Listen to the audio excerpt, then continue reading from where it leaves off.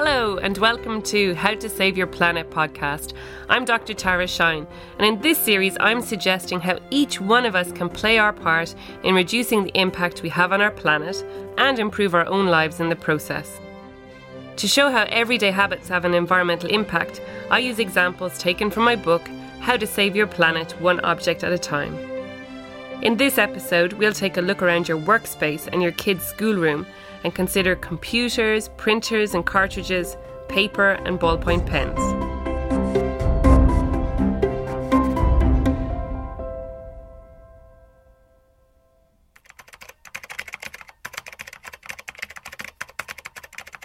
In any workspace these days, and in most schoolrooms, the computer takes pride of place. Each one has an environmental impact. Although they're becoming progressively smaller, they still require more than 10 times their weight in chemicals and materials during production. Metals such as copper, lead and gold are used in a variety of computer parts. Aluminium, magnesium, silicon, zinc, cobalt, nickel and iron are also commonly used to make hard disks. And that is not an exhaustive list. Heavy metals such as mercury are used in circuit boards and switches, along with cadmium in batteries and chips. Very rare metals such as ruthenium and hafnium are also used. In addition to the energy used to make a computer, they also need energy to power up and run. So knowing that a laptop uses less energy than a desktop computer is one way to reduce your footprint. We all know that computer technology is advancing so rapidly that models only a few years old are classed as obsolete. We feel the pull to buy the latest model. How can we act as responsibly as possible?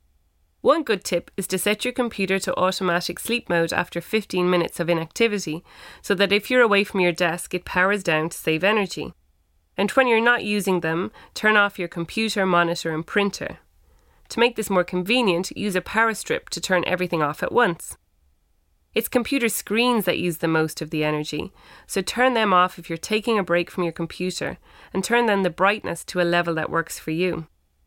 Never put electronic equipment in the rubbish. Recycle it.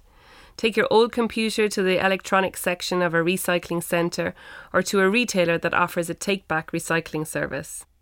When upgrading, look at your reuse options. Is there a local organisation that could reuse your computer? And do some research before buying a new computer. See how transparent manufacturers are. For example, their CO2 targets, their use of renewable energy, and their commitments about managing hazardous waste, recycling and reuse. Check too how different models compare in their energy efficiency and carbon footprint. Computers may have pride of place, but a pen remains invaluable, and nowadays it's likely to be a ballpoint pen made of plastic. Vast numbers end up on beaches and other natural habitats all over the world. Eventually, they break down into microplastics that can enter the food chain. There are things you can do to minimise the problem. First, treat yourself to a good quality refillable pen. You can now buy refillable ballpoint pens, ink pens, whiteboard pens and highlighters. Buy the refill ink at the same time. And think about the old-fashioned pencil. There are pencils on sale made from recycled materials. If you go for wooden pencils, make sure you buy ones made from FSC certified sustainable wood. On the market is an inkless metal pen that never runs out. It has a metal tip that lays down a grey line that looks like pencil but doesn't smudge or erase.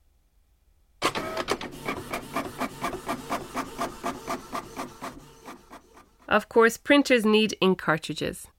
Inkjet printers use cartridges filled with liquid and dyes, while laser printers use toner cartridges that contain a fine powder. Most inks are designed to be non-toxic, but colour pigments, resins, black carbons and traces of heavy metals can leak, causing skin or eye irritation and, if they're not disposed of carefully, pollution. A staggering 1 million laser and inkjet cartridges are thrown away every day, and many of them end up in landfill, where they will take hundreds of years to break down, releasing chemicals in the process. It is estimated that only about 30% of toner cartridges are currently recycled around the world. This is such a waste, as 97% of the materials used in both inkjet and laser printer cartridges can be recycled, reducing the need for virgin raw materials and energy needed to manufacture new cartridges. Obsolete printers at the end of their lives could be recycled or even remanufactured to be used again. So let's try and make these suggestions part of your computer routine. To start with, when buying new, choose an EU certified A+ or higher rated inkjet printer over a LaserJet. They are more energy and cost efficient. And look for inkjet printers with a refillable ink reservoir, called an eco-tank by some manufacturers.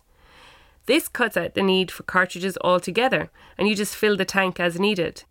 Manufacturers claim that you can use 80% less ink in a refillable tank printer than one that uses cartridges. To save energy, paper, ink, money, and carbon emissions, think about restricting your printing to essential items. And why not set your default setting to print both sides of the page and/or 2 pages per sheet? Opt for draft or grayscale to reduce ink use, and put the print preview function on to avoid mistakes.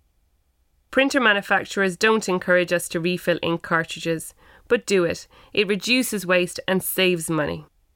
Make sure you recycle all your used toner and ink cartridges so they don't end up in landfill.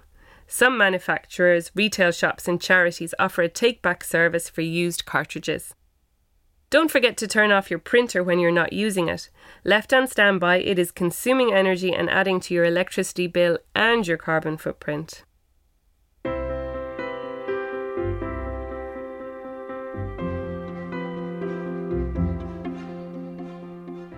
It's not only the printer you need to consider, it's the paper. You may have seen messages like "think before you print" or "please consider the environment before printing," but how many of us heed them? Although paper is made from a renewable resource, trees, it still has a significant environmental footprint. Forests are vital in protecting us from the worst impacts of pollution that human activity creates, yet we are cutting down our forests at the rate of 27 football pitches per minute. Each tree cut down is a store of carbon that is lost. The paper industry is also the largest user of water per metric ton of finished product, while making paper involves chemicals, from the pesticides used in forests to the 200 or so chemicals used in the pulping process. All this combines to make the paper industry the 4th largest polluter of surface water globally. What's more, chlorine is often used to whiten paper, which, if it escapes into rivers and streams, can cause harm to animals and plants living in the water. Manufacturing paper also requires a lot of energy and produces greenhouse gas emissions. Recycling paper has multiple benefits. First, it saves trees and turns a waste product into new paper. It also saves energy. Recycling paper uses up to 70% less energy than making virgin paper. It also uses 30 to 40% less water. What can you do to help? Well, buy unbleached recycled paper labelled 100% post-consumer waste. This tells you that it was made from paper that was already used. It will be white, but not as brilliantly white as bleached paper. It uses a process that de-inks the used paper rather than bleaching it. For taking notes, writing shopping lists, or for using in kids' projects, reuse paper that is printed on one side. A good tip is to have separate recycling bins for paper in your office, so that it will not be contaminated by other waste. Remember, shredded paper can also be recycled, so if you use a shredding company at home or in your workplace, then make sure they recycle your paper. Look for FSC certified chlorine-free paper. It can be labelled as ECF, elemental chlorine-free, so no chlorine is used to bleach the pulp, or even better, TCF, totally chlorine-free, which means no chlorine is used in the pulping or paper making. That's all we have time for today. Thanks for listening. For more information and many more tips on how to tackle the causes of climate change and protect our biodiversity, do get a copy of my book, How to Save Your Planet, One Object at a Time, printed with vegetable dyes on sustainably sourced paper. It's available from all good bookshops. Do join me next time for our final episode, when I'll talk about some of the things we do in our leisure time, and that includes partying. I'm Dr. Tara Shine. How to Save Your Planet is a West End media production for Simon & Schuster.